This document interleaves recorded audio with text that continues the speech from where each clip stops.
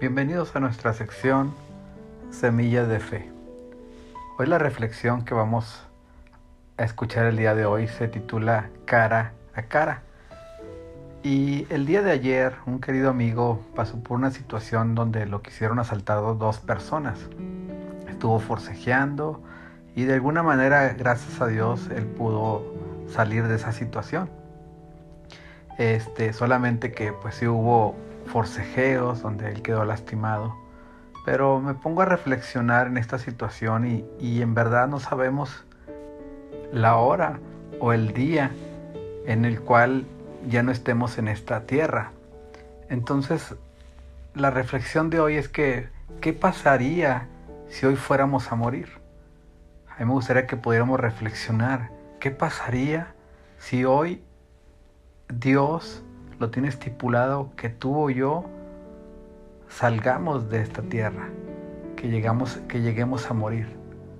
¿En verdad estamos listos? ¿Estamos preparados espiritualmente para poder partir con el Señor? O en este caso podemos entender que unos vamos a partir a la presencia de Dios, otros no vamos a partir a la presencia de Dios, pero algo que sí va a pasar es que tú y yo y todo ser humano un día va a estar enfrente, cara a cara, en la presencia de Dios, ¿sí? Ya sea para salvación o si no para condenación, ¿verdad? Porque un día todos vamos a ser juzgados por el Señor. Y a mí me gustaría que pudiéramos reflexionarlo. Si tú nunca has aceptado al Señor Jesús en tu corazón, yo te invito a que puedas reflexionar en esta situación y pudieras confesarle al Señor como Señor y Salvador. Dice en Romanos 10, del 9 al 10, dice que si confesares con tu boca que Jesús es el Señor y creyeres en tu corazón que Dios se levantó de los muertos, serás salvo, porque con el corazón se cree para justicia, pero con la boca se confiesa para salvación.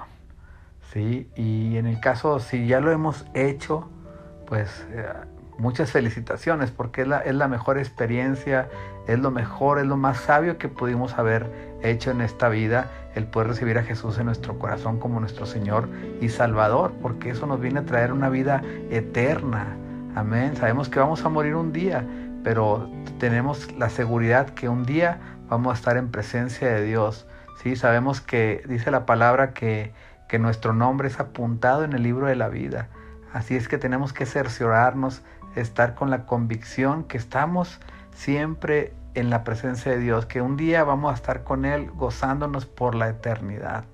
¿Ok? Entonces es importante que tú y yo podamos reflexionar y buscar día a día al Señor. ¿Sí? Vienen situaciones adversas, vienen situaciones de pandemia, vienen situaciones económicas, de enfermedad, lo que pueda estar pasando, tenemos que acercarnos al Señor. Y dice en 1 Corintios 10:12, dice, así que el que piensa estar firme, mire que no caiga. Tenemos que entender que las situaciones adversas, situaciones de día a día, nos pueden llevar a menguar en nuestra relación personal con el Señor. Así es que hoy te invito a que podamos seguir adelante en las cosas del Señor. En Mateo 25, del 1 al 13, vamos a ver la parábola de las 10 vírgenes. Y su palabra dice así: entonces el reino de los cielos será semejante a 10 vírgenes, que tomando sus lámparas, saliendo a recibir al esposo, 5 de ellas eran prudentes y 5 insensatas. Las insensatas, tomando sus lámparas, no tomaron consigo aceite, mas las prudentes tomaron aceite en sus vasijas, juntamente con sus lámparas.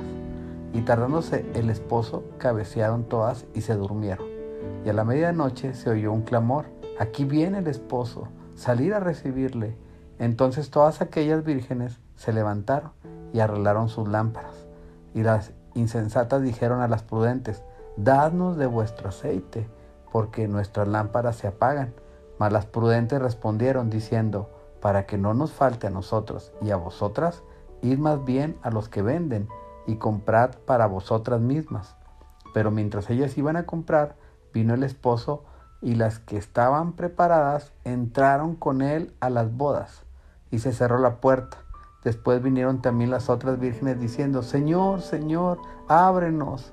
Mas él respondiendo dijo: de cierto os digo que no os conozco. Velad pues, porque no sabéis el día ni la hora en que el Hijo del Hombre ha de venir. Esa es una historia impresionante, el cual nos hace reflexionar en nuestras vidas, en nuestro caminar, que es necesario que tú y yo busquemos de las cosas de arriba, busquemos del Señor, busquemos de la palabra. Dice en el Salmo 119, 105, dice: lámpara es a mis pies tu palabra y lumbrera a mi camino. Amén. Entonces tenemos que ser prudentes, mis hermanos, en buscar de Dios, porque no sabemos la hora ni el día en el cual viene por nosotros. Es necesario que tú y yo seamos prudentes en tener nuestras lámparas llenas de aceite, ese aceite del Espíritu Santo, buscándolo de día a día, el caminar con Él, el poder glorificarle, el poder adorarle, el poder levantar nuestras manos y poner nuestro caminar siempre en el Señor, confiando en Él y poniendo nuestra fe en que un día Él va a venir por nosotros, va a venir por su iglesia, y Él se va a gloriar juntamente con nosotros. Tenemos que entender y debemos de confiar en el Señor, ya que Él sabe nuestro principio y nuestro fin. Él lo tiene determinado, ¿sí? Él sabe exactamente cuándo íbamos a nacer y Él sabe exactamente la hora y en el día en el cual tú y yo vamos a partir de esta tierra. Así que entendamos que un día vamos a estar frente a Él, vamos a estar cara a cara, ¿verdad? Y lo mejor es estar siempre con la convicción, con la paz de que estamos en el Señor. El Señor te bendiga.